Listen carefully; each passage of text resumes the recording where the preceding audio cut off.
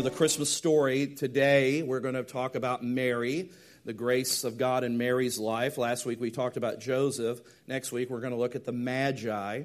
And then on Christmas Eve, the very embodiment of grace, we're going to talk about Jesus. And we're really talking about Jesus every Sunday and how Jesus works in each of these lives. But I saw this, traditionally, we always think about the three wise men. It doesn't necessarily say there was three. We assume because there was three gifts. But there was, if you think about it, if they were of royalty, there was a lot more people. But we talk about the three wise men just traditionally, whether there was literally three or not. But we talk about that traditionally. And someone thought, what if there were three wise women? Three wise women. He said, do you know what would have happened if it had been three wise women instead of men, don't you? They would have asked for directions, arrived on time, helped deliver the baby, cleaned the stable, made a casserole, and brought disposable diapers as gifts. So that's what you would have gotten, all right? So ladies, just something to ponder, all right? Let's stand and we're going to read just a portion of the passage this morning that we're going to look at, but it should be on the screen. We're going to look at Luke chapter 1, but we're only going to read verse 26 through 33. In the 6th month of the angel Gabriel was sent from God to a city of Galilee named Nazareth, to a virgin betrothed to a man whose name was Joseph of the house of David. And the virgin's name was Mary. And he came to her and said, "Greetings, O favored one, the Lord is with you." But she was greatly troubled at the saying and tried to discern what sort of greeting this might be. And the angel said to her, "Do not be afraid, Mary, for you have found favor with God. And behold, you will conceive in your womb and bear a son, and you shall call his name," what? Jesus. "He will be great, and he will be called the Son of the Most High.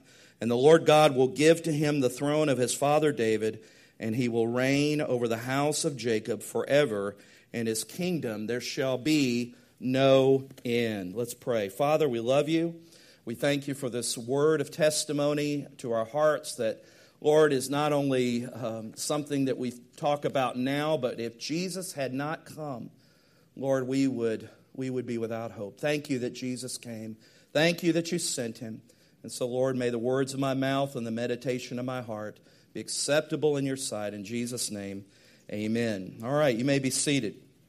Last week in the series, The Season of Grace, we looked at Joseph. And today we're going to look at Mary. Give attention to Mary. She is obviously a very pivotal person. And while Joseph stood up for and protected the Christ of Christmas, Mary, she certainly had a central role that she stood up and was chosen to present Christ to the world.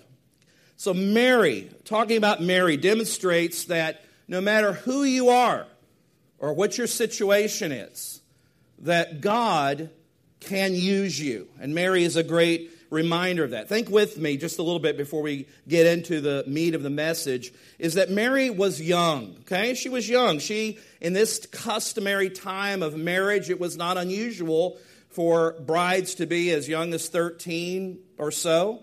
And, we're guessing, but we're assuming maybe she's 14, 15, 16, somewhere in there. But she was a young person, very young.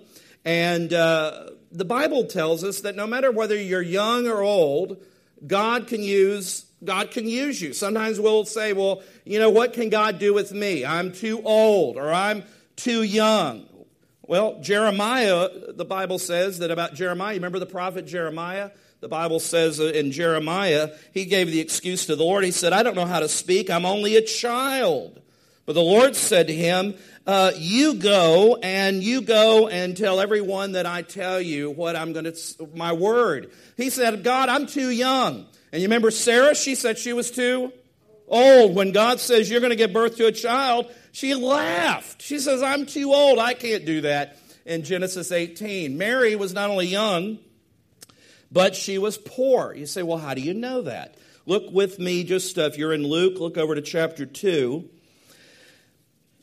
Now, while you turn to Luke 2, let me just give you a little background. In Leviticus, which speaks of and talks about the Jewish law, in Leviticus 12, don't turn to it, it says that for 40 days after the birth of a child, a mother was ceremonially unclean and could not enter the temple. But after 40 days, the parents were to bring a lamb for a burnt offering, or a dove or a pigeon for a sin offering.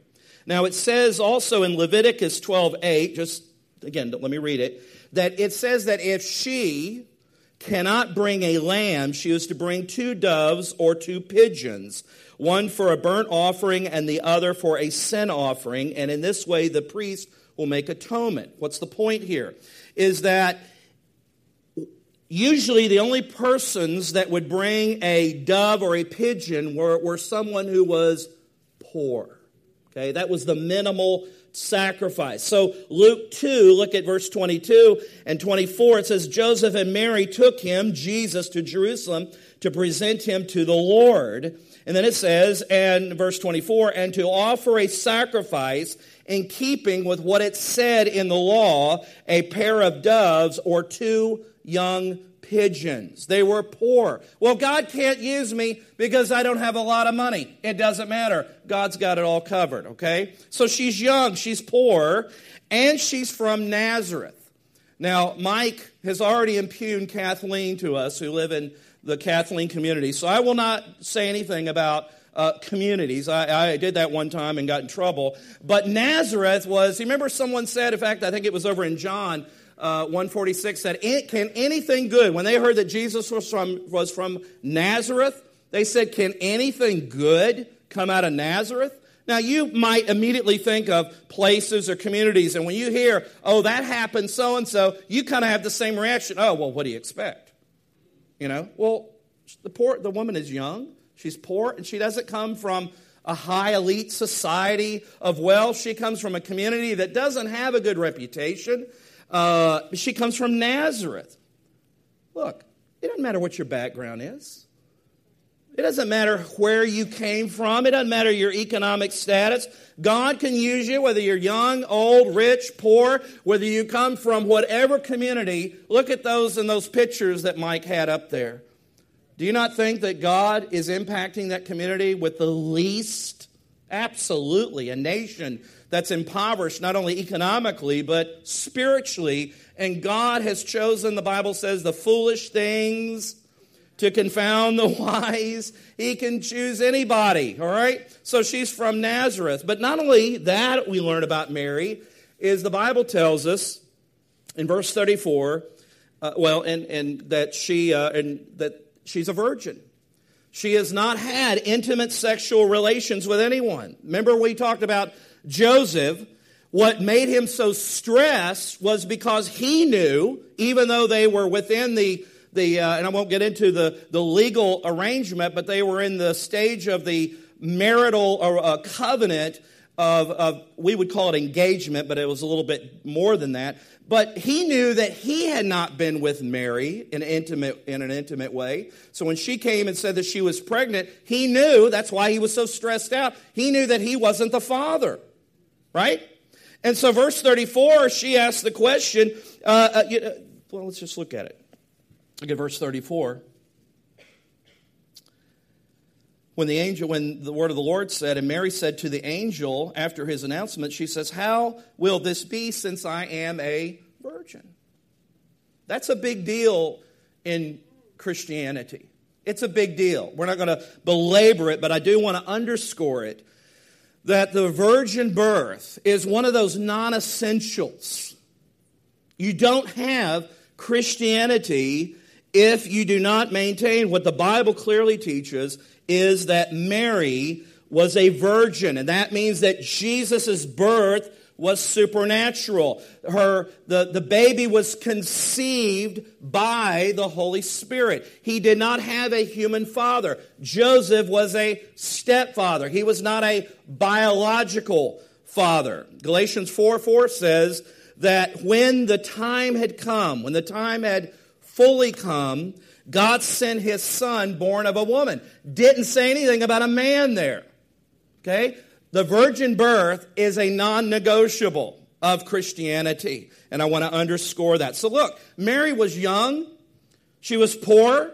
She was a virgin. She was from Nazareth. All the characteristics that you would say, wait a minute, this is how the King of the universe is going to enter the world? We haven't even talked about the location of where he was laid, where he was born, but an unlikely person. And what I want us to be reminded of today is you and I are the most unlikely candidates to be used for God. But you know what makes that so wonderful is he gets all the credit. He gets all the glory because any good in us is to his glory. And Mary exemplified that in standing out in her obedience to be useful for God, to obey God, even when it didn't make sense. We talked about Joseph. I mean, he was told, the Holy Spirit has done this in Mary. He obeyed the word of the Lord, not because he could put two and two together and it made rational sense. He said, God, I don't understand it, but I'm going to obey and I'm going to follow your word here. Mary did likewise. Mary was chosen to present the Christ of Christmas. In our passage here this morning, I want us to notice four areas, four traits that Mary exhibited that I believe are worthy reminders for us. And I hope that you take notes. I hope you write things down. Unless you have just a photographic memory and you don't need to even worry about it. But I believe that when you listen to the word of the Lord, capture what God might be saying and teaching. I take notes all the time. We had a men's breakfast yesterday. By the way, had a great turnout. Dr. Gene May spoke, and we just had a wonderful day. And when he spoke, I write down anything because it just might be that God might be teaching me something, and I want to be ready. So I want to encourage you to do that. But notice firstly, the first trait here in our text that we're looking at this morning in verses 26 through 38. Look with me at verse 28. We notice that Mary had a relationship with God. Mary had a relationship with God. God was with her. Verse 28, the angel went to her and said, "Greetings, you who are highly favored, the Lord is with you." God was with her. Is God with you? Is God with you? He desires to be if he's not.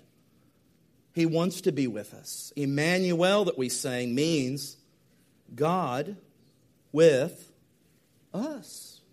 We read from John earlier. Not only was God with her, but also in this relationship with God, the Bible says in verse 30 that God favored her. Verse 30, but the angel said to her, "Do not be afraid, Mary. You have found favor with God." The word favor comes from the same root word that the word grace comes from. We're talking about the season of grace. The angel could have said, "Mary, you have found grace with God.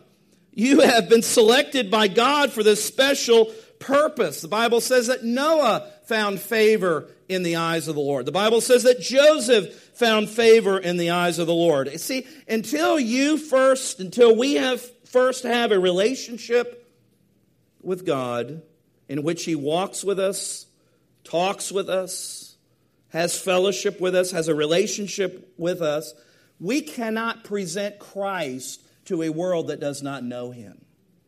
We have to know him. We have to experience him. On Sunday mornings,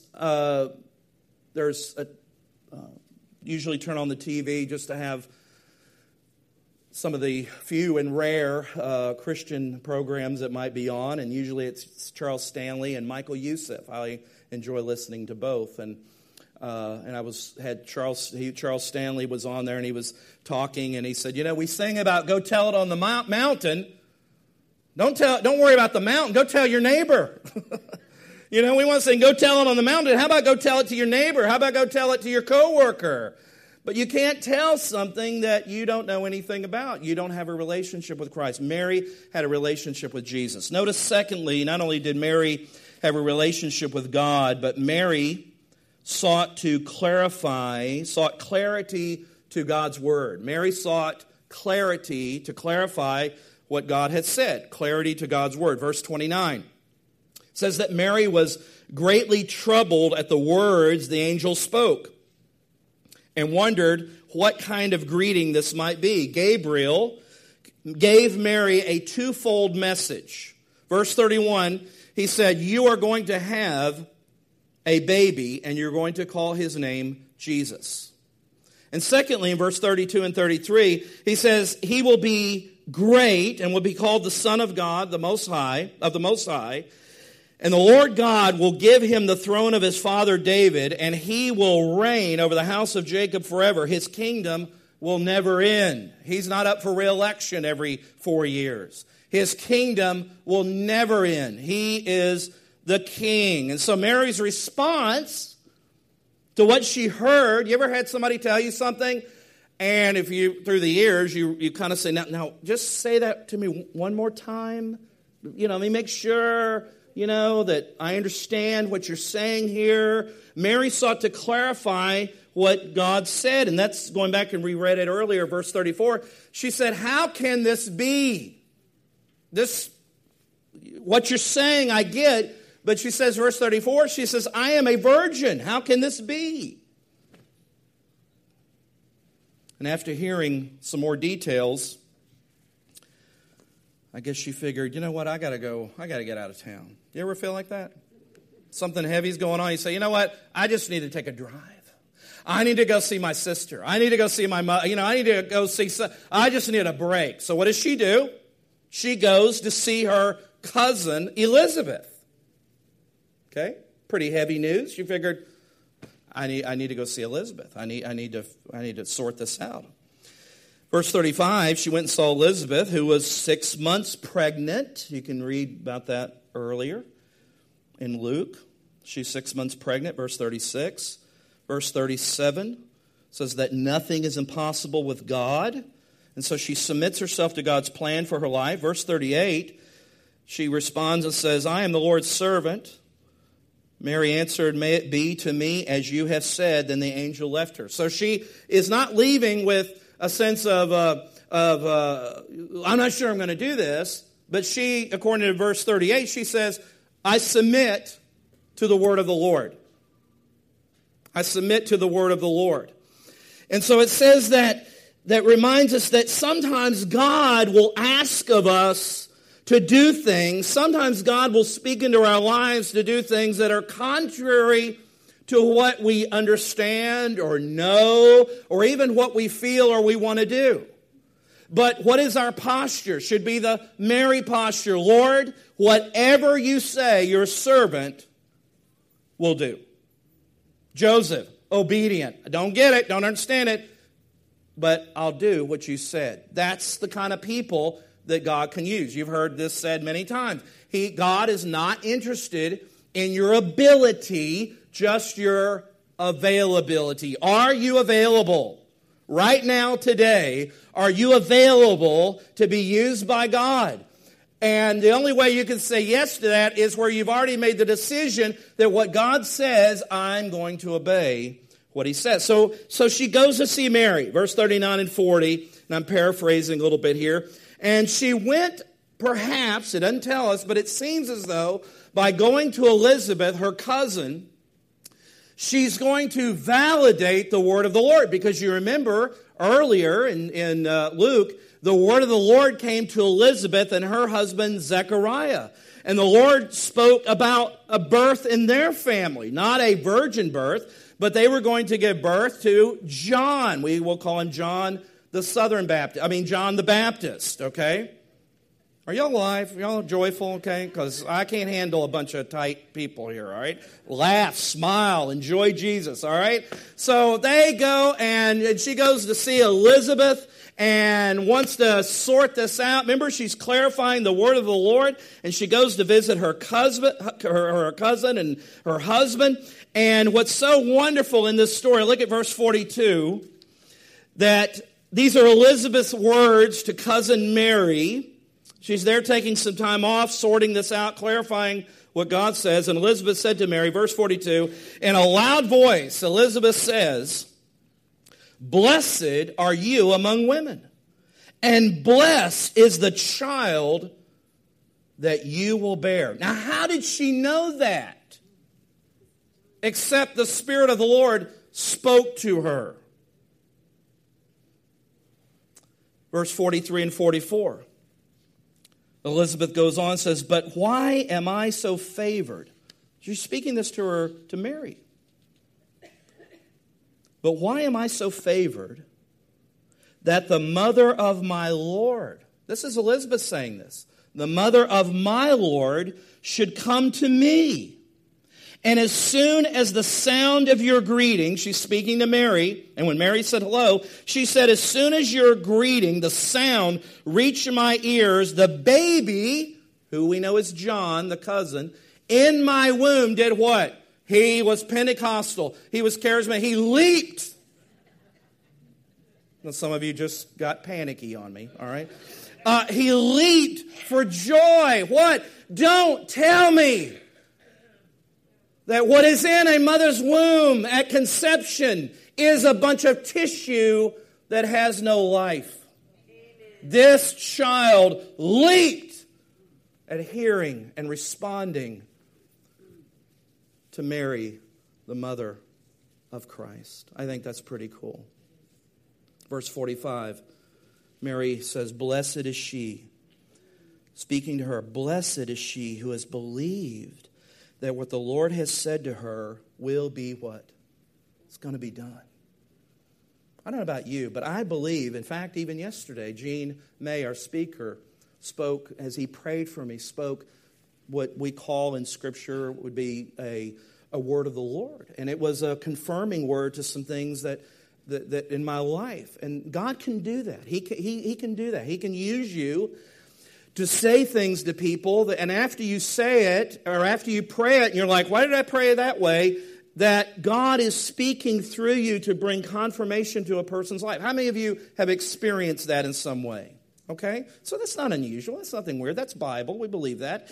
And so Elizabeth is speaking a word of confirmation, and what the word of confirmation has is it brings clarity to Mary. There's nothing wrong with when God speaks into our life, whether it's a word in Scripture, whether it's a word of encouragement from another person, whatever, and we're wrestling with it. It's okay to say, God, I need some clarity, and He will often direct you to maybe an older or younger, somebody who knows the Lord and is wise and maybe has experience in these things, and God will use oftentimes that relationship to sort things out, to clarify something that God has said. Something that God has spoken your life, and they're going to warn you and say, now don't go off and sell your house and do this, that, and the other. Now let God work. Because sometimes people get excited and they want to take off and run with something God has said, but they don't have enough common sense to say, well, wait a minute, it's not going to happen overnight. Let's be wise about this. Let's see how this works out. And God will use those relationships. So Mary sought clarity of what God had said. Notice thirdly, in verse 46 through 55, Mary resisted pride and worshiped God. After Mary heard Elizabeth's reference, her cousin said, remember, the mother of my Lord, pretty big stuff. And the pronouncement of a blessing on her for believing the word of the Lord. Mary knew in her spirit that what had happened to her, what God was doing, Mary knew that this was real. This was really happening. God was doing something miraculous. She believed it. This is an affirmation. And so she released this song that speaks about my heart magnifies the Lord. And she says that we call it, oftentimes refer to it as the Magnificat, where she says, my soul magnifies the Lord, and my spirit rejoices in God my Savior. Verse 48, for He has looked on the humble estate of His servant. For behold, from now on all generations will call me blessed. For He who is mighty has done great things for me. She began to what? Began to worship the Lord. That's a good thing to do when you're not sure what else to do. When you're in doubt, worship God. When you're in doubt, just say, God, boy, I don't understand any of this, but I'm going to worship you because you know. I'm glad you know, and I'm glad you know everything I'm just going to worship you. That was something Mary's response. Do you think she feared and questioned? Sure, she was human, but she began to worship the Lord. She resisted saying, you know what? I must be really something special. I must really be important. I mean, God has chosen me to give birth to the Messiah. There must be something really wonderful in my life. I'm glad I kept up with my prayer time every morning at 6 o'clock. That showed God that I'm worthy. You know, I'm glad I kicked in an extra $3 into the offering every once in a while. That showed God I'm serious. No, it has nothing. That's the whole point. That's why it's grace. God chose her. God chose us. Not because there's anything worthy or good, just because God wanted to extend His glory and His mercy. She did not proudly assume that she was deserving of such an assignment. There's humility in her life. She says, who am I that this could be done to me? Humility is a wonderful virtue that we always must cultivate. It's kind of one of the only virtues that once you achieve it, you've blown it. Think about that for a little bit. Humility. You know what humility is? It's saying, you know what? I don't know why God has done this. I don't know why God has blessed me. It's most every morning that I wake up to make coffee, and when I step foot into my living room area, I'm overwhelmed with God. Thank you that you've given me a beautiful place to live, that you've allowed me to have furniture. You've allowed me. I remember a time in my life when the only thing we had, literally, in an apartment was a trundle bed and an old black and white TV. Yeah, I've been there. I know what, and I'm thankful for what I have. And it's not because I am overwhelmed why anybody would allow me here today to stand before you and do what I get to do. I don't believe that somehow that's made me, that I'm some entitled person that gets to do that. I am questioning why you let me do that. And I know some of you are probably doing that too. But that's not the point of this message, all right? But I am thankful for the grace of God. I don't presume that somehow any of this is deserving. And we should have that humility in our life like Mary. Humility is when you rightly understand that everything you have is a gift of God. And last, Mary, she sought a relationship with Him. She sought clarity to His word. She resisted pride and worshiped the Lord. But fourthly, look at what Mary did. After all this, verse 56, Mary stayed with Elizabeth for about 3 months and then returned home. What did she do?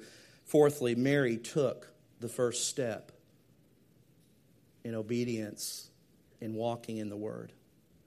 At some point, you got to do it. At some point, you got to step out. It's one thing to believe it. Let's just spend all this time in worship. Good. No.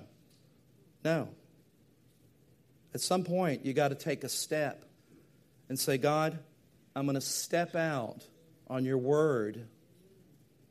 Mary stayed with Elizabeth, and it was time to go home. Why do you think maybe she would want to have delayed? Do you think she might have thought through the social ramifications of what might be going on there? After 3 months, starting to show? Yes? No? Okay. Do you think when she went back home and had to face the music, do you think she was going to be met by palm branches and Hosanna in the highest? How do you think the family, the gatherings were like? Already her fiance. He's struggling because, it's enormous. We have this glossed over idea of how things, because we're just so used to the traditions and the pictures and all those things. But this is a woman that under the legal Jewish law, Joseph could have had her stoned to death. for adultery. She doesn't totally know that may not happen.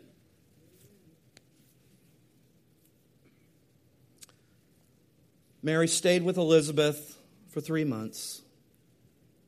And then she had to step out and either believe God or not. She chose to believe God. She took a first step to fulfilling God's purpose. You know, this Christmas, right now, today, may be the day that some of you need to take that step finally. You've lingered for 3 months or whatever months.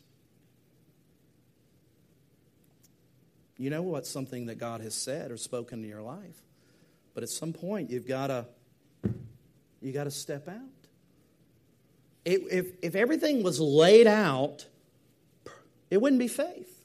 See, we're like, well, I'll step out, but can you just kind of lay things out for me so I kind of know how this thing's going to sort out?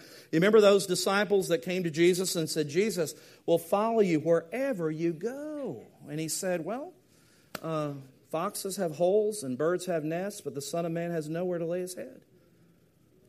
Oh, Jesus, I'm going to follow you wherever you go, but first let me go bury my father. Jesus said, let the dead bury their dead. See, we want to follow Jesus, but we like conditions. The rich young ruler came and thought Jesus would be really impressed with his resume. I've obeyed the law ever since I was born. I mean, the disciples are like, finally, we get somebody to class this place up a little bit. This rich young guy, he's got money, prestige. I mean, he's influential probably in the synagogue. Usually the case with wealthy people in that time. And Jesus knows nothing about Dale Carnegie. He knows nothing about how to win friends and influence people. Instead of inviting this man to, oh, I'm so glad that now you've given us some credibility, he says, why don't you go sell everything you have and give it to the poor?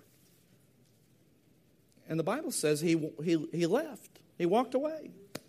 He took a step, but he took a step in the wrong direction. Mary took that first step in the right direction. And it was almost as if she stepped in. I wondered what that journey home was like. You ever go somewhere and you have something has happened here and you have a flight or you have a drive and you have to go to maybe a relative's house or a situation at work or whatever, and there's a long in-between there.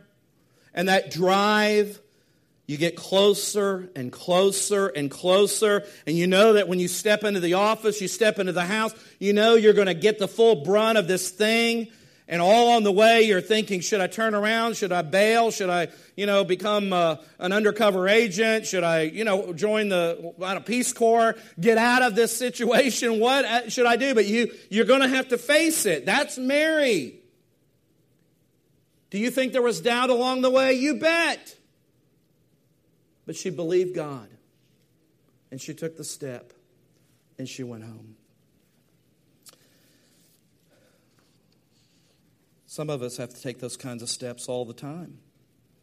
For some, it's a big step of just making a decision to say, I'm going to follow Jesus with my life. I've played around. At some point, you got to grow up, guys. You got to grow up. Either this is real or it's not. And once you make that first step, guess what? It's going to be followed by a million other steps every day that you take of making a decision. I'm going to follow Christ. I'm going to follow what His Word is. Whether I understand it or not, I'm going to make a decision to follow Him. This wonderful story that we talk about every year, it's really not about Mary, is it? It's about Jesus. It's about Jesus. The Word of God becoming flesh. What does this world need? Needs Jesus. How are they going to see Jesus? They're going to see it by becoming flesh in us. They're going to see it by being merciful, kind, giving, forgiving, right? They're going to see whether the gospel has transformed our lives. And they may never, ever pick up a Bible initially, hopefully when they come to faith, they will. But initially, they may never read a Bible verse. They may never do all the things and be converted. I guess there's probably people who have been converted by a bumper sticker that the Holy Spirit's used. But ultimately, there's got to be Jesus presented to them. And the way that that is done is He has worked and chosen to use us in human flesh to present Jesus to the world. What is the church? It's the presence of Jesus to the world. The manifestation of Jesus as the community of faith to this world that does not know Him. It doesn't matter who, Republican, Democrat, Green Party, Socialist Party, it doesn't matter who's in office. Listen, the gospel of Jesus Christ has thrived in hostile cultures. When you read this Bible, it really knows very little of truth thriving in sympathetic cultures. The disciples, when they turned the world upside down, they were under a pagan, anti-God, ISIS mentality of killing and beheading Christians. That's the kind of culture they lived in. That's the world they lived in. And yet, they presented the truth of what Jesus did. And oftentimes, it was nothing more than as simple as that. All we can tell you is what we've seen, what we've heard, what we've touched. That's what 1 John says. I write to you of what I've handled, what we've touched, what we've seen, what we have experienced. We saw a man who was dead. After 3 days, we saw him and we spent time with him. We ate with him on the shore. You can't tell us that that did not happen. None of the disciples recanted. Why? Because they knew what they knew. Somebody would say, I want you to deny that you were here today. Now, some of you are sleeping and you're not sure where you're at. But deny where you're at. Deny what you did, this experience. You can't deny what you know. They couldn't deny what they touched, what they handled, what they heard, how the word burned into their heart. And so the encouragement I pray today under this season of grace, if you don't know Jesus, I invite you to know Jesus. I invite you to have a relationship with Christ. Fairly simple. Fairly simple. Simple as ABC. Accept Jesus Christ as your Lord and Savior. Believe that He is the Son of God. Confess your sin. Confess and say, God, I have been living apart from you. I accept you. I believe you. And I want you to come into my life and take dominion in my life. Yes, sing joy to the world. He is King. But have you made Him King Jesus of your life, of your world? And until you do, well, the Bible says that we are without hope. We are without hope.